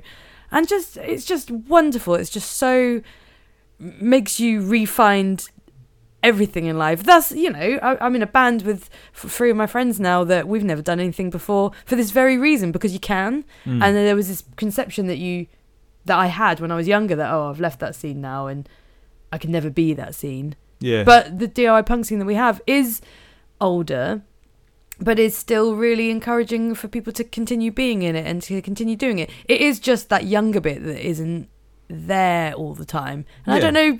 But I mean, There's pros and cons. Well, and like you say, the pros is that the people that are still in it are really encouraging. But I think also there's another side to this, which is unfortunate, but I think true, which is that we really are, as a group of people, if we're right, and Yeah. the punk scene at large is older people largely in their 30s and 40s, we are the last people that can do anything about this. Yeah. Like, there is nothing that I am going to be able to do, let's just say for my band, I mean, not that I would ever think in these terms, but like, there's nothing that I'm going to be able to do to make teenagers like our band. Yeah. Because if we try, we're going to be so embarrassing. Yeah. You know? It's one thing to be like, oh, how can we get kids involved? Well, if we really try and get loads of kids involved in the punk scene, they are going to be like, who are these old Yeah. paedophiles?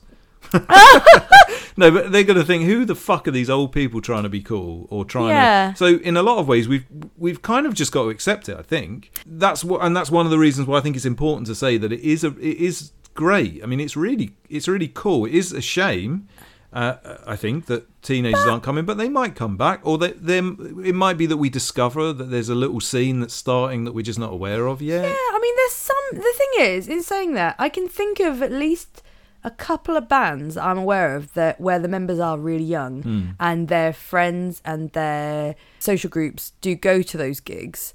So there is a kind of, it might be happening in just in spits and spurts and in various places and in various subgenres of the scene, maybe. Yeah, maybe. For example, and I hope these bands don't mind me mentioning them, but Electric Press are extraordinarily young. Yeah. And I don't really know what their background is or where their kind of gig following is up north. I think they have they're from Leeds, and I think that there is a little scene in Leeds of young bands. Yeah. Who all know each other and play Because a lot that in the same way Hellband that are we young all as do. well. Yeah. So yeah, I mean, and not to be I'm sure- patronising, No, I'm just no. saying it does exist somewhere. I'm sure around the country there are. I mean, Yeah. we talked a little bit about what punk is now, and Yeah. I think Electric Press certainly are a punk band. They're very interesting, very good band. But I mean, I do think that there's probably a lot of younger bands that maybe we would listen to and think aren't punk, but they would consider themselves punk, and they might operate in a DIY way. And another thing about this is that what you would have once considered mainstream music is all DIY now. Yeah, because it's record true. labels don't exist. You know what, record labels exist, but it's People not can like do it anyone's themselves. trying to get signed by a major record label or anything. So even a lot of the bands that aren't sounding like they're punk, they are DIY bands. Yeah. And they might not be doing DIY in the way that I personally would consider things DIY, and they might be aiming for things that I don't understand. Yeah. They might be fine taking money from corporations for certain things, or they might be fine playing certain types of gigs that I maybe wouldn't. Yeah. But actually, the way that they're running themselves is probably It's quite DIY. DIY. And ironically, some of the bigger bands who claim to, I'm not going to name names, but who around at the moment who claim to be DIY and go on about how DIY they are all the time, are 100% not. No, exactly. So, Signed agents, the lot.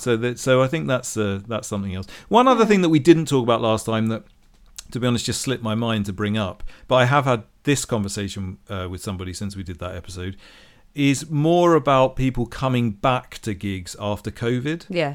And I think we sort of brought this up in a very vague way, and they're in more of a way of like, people might still be worried about whether they're going to get COVID if they come, and so maybe that's not why they're coming back. But I think there is another aspect here, and I think I can speak with some sort of personal experience of this, is that I think the process of going through lockdown has changed a lot of people. Mm-hmm. Not necessarily in major, massive ways, but I think that some people aren't really wanting to be around huge groups of people. Yeah. They're not really and gigs are obviously the place where you can guarantee that that's going to happen. And I suppose I say this because to some extent, although I'm still going to gigs and I'm very happy to be seeing live music and stuff, I definitely feel a little bit of that. I definitely am not like as pumped about the idea of being in rooms full of people as I was before COVID. And I can't really put my finger on why that is or whatever. But I do sort of think that maybe some people are kind of just not really up for it. And I suppose the other thing that I wanted to say in that context is if you're not up for it, we're not having a go at you. No, of we weren't course. having a go at you last week. Like, I think it's perfectly reasonable to have gone through what we've gone through and to come out of it as a slightly different person. Yeah. And I think that one of the things we've all done, probably to ourselves, but also maybe expected on other people, is that we were allowed out after lockdown, and it's like, right, I'm right back to doing all the stuff that I was doing before. Yeah. You know, I'm still that same person, but there was the best part of 2 years there where we all went away and just got left on our own, Yeah. or with only a few people. And I'm sure everybody changed to some. Maybe not everybody, but I'm sure loads of people changed. They probably changed their priorities, their lifestyles probably changed. Yeah. Maybe even their lives changed. You know, lots of relationships broke up, and or people, you know, found relationships through the internet probably because they weren't Maybe. allowed out. Whatever. You know, I don't know, but a lot of people that I know, you know, their Yeah. lives changed. And I think you're right. Depending, like, I never really thought of it as all of those ways, but yeah, there's some people that time away from people has made them long for it, and so maybe they want it more than they did. But yeah, and then there's going to be some people where it's changed and it isn't the same. Well, I think and there's a we real- all assume we're all the same, but we're not. But We also, don't all want the it's same more things. complex than that. I think, and I'm speaking for myself here. I longed for it. Yeah. The reality of doing it, and again, please let me be clear. I love going to gigs, and it's not like I don't want to go to gigs or anything like that. But the reality of really wanting, you know, just being like, oh my God, I've been stuck inside for so long. All I want to do is get out. All I want to do is go out and get pissed with my mates. I found that when I went out and got pissed with my mates, I was a little bit like, well, look, you know, I don't drink now, or, you know, I don't drink very much. So, you know, I suppose, I don't know, I just wanted to bring it up because it was something that I sort of thought of and didn't bring up, and then sort of felt a little bit like I didn't do it deliberately, but I sort of felt a little bit like I copped out and didn't acknowledge Yeah. that other point, I suppose. Yeah, no, I think it's fair to bring up. One other thing Yes? about about giving our money to corporations. Yeah. Somebody I spoke to who runs a retail business said that prior to COVID, I think it was something like 40% of their sales were on card and the other were cash, or it was 50-50 or something. Yeah. And now since they opened after COVID, it's gone up 90% and 10% cash. Oh my God. And I think that, again, you have to go back and we're not going to be able to go through all of this again. You have to go back to the episode if you don't know what I'm talking about. But I think that's something that I think that thing of being frightened of handing somebody something, a note, when no one was accepting cash because of COVID, has just completely normalised the tapping of cards everywhere. And that's not going to change. That's not going to I stand change. by every single thing that I said in the last episode, and I still feel really strongly about it. And I still think if you're going to a punk gig, you should go to the fucking cash machine. But it's not going to change. No, the world's changing, isn't it? Even pre the pandemic, in Sweden, I think it was, in Stockholm, they were aiming to be a cashless city by whatever year. I went there in 2018, and I remember going to a bar where it was like is it euros? I don't know, but let's say it's euros, a €3 entry. I took money out, and I could not spend my money anywhere. Yeah. Nowhere took cash. Nowhere. Amsterdam was Even a bit like like that, £3 wasn't it? on a door, they were like, no, you have to tap. And you're Yeah. like, I fucking changed all this money. I thought someone was going to take it. That's part of going on holiday, is changing all that money. Oh my God, that's such a big part of going on holiday to me. Gone.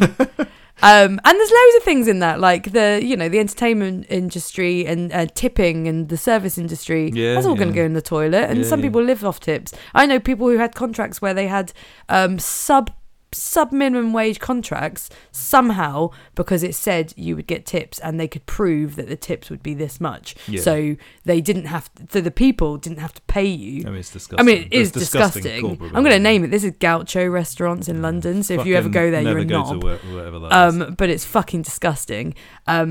And yeah, they're people that like live off tips, and loads of businesses live off tips. And where's that going to go if we're cashless? Who knows? Well, it will go through the card because you can add And the then tip it'll on go the to card your and then it'll go business, to and your everyone will business. take their money off of it And so first. what happens is then, And you'll get taxed on it. literally, the wages that you're getting tips for, it just means that the restaurant is charging you more for your food and then Yeah. paying people what they were paying them before. Yeah.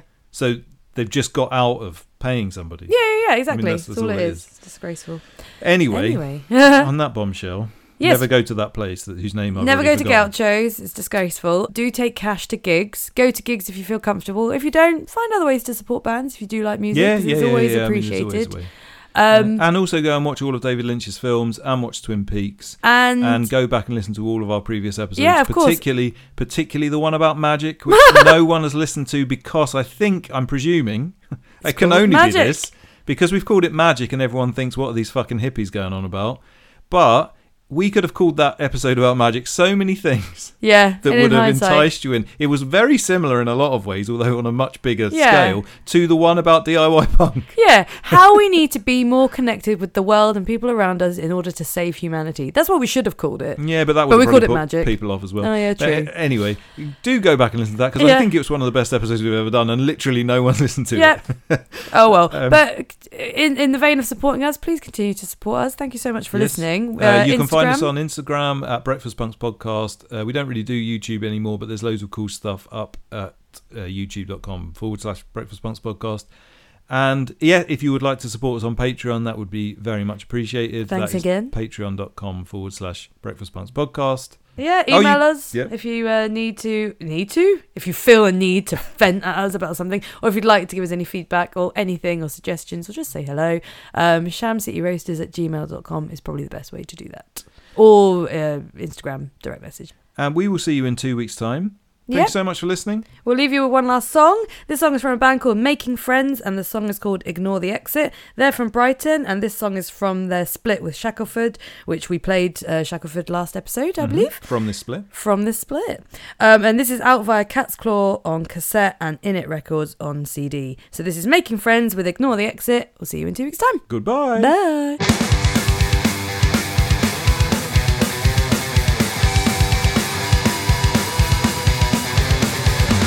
Lots of going on, but forget the sign, ignore the exit. Instead of turn run, I'll say burn to place that shouldn't exist. Demons on my mind, I find it hard to find a place of sunshine. Fire you up front, 'cause I'm not fun, and I will drag you down. Sometimes it feels like I'm stuck in a room, exclusively burning down on me. I picture myself, 'cause I can really tell, is this a dream or reality?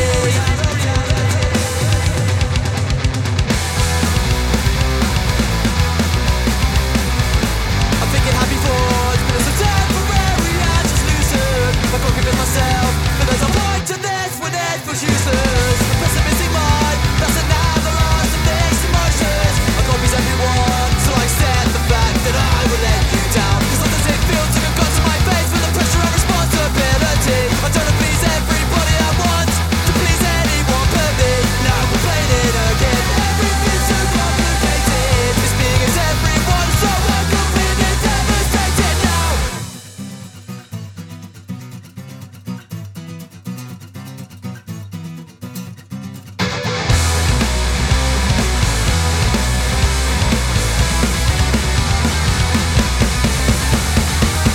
And now I'm complaining again, everything's so complicated. This being is everyone.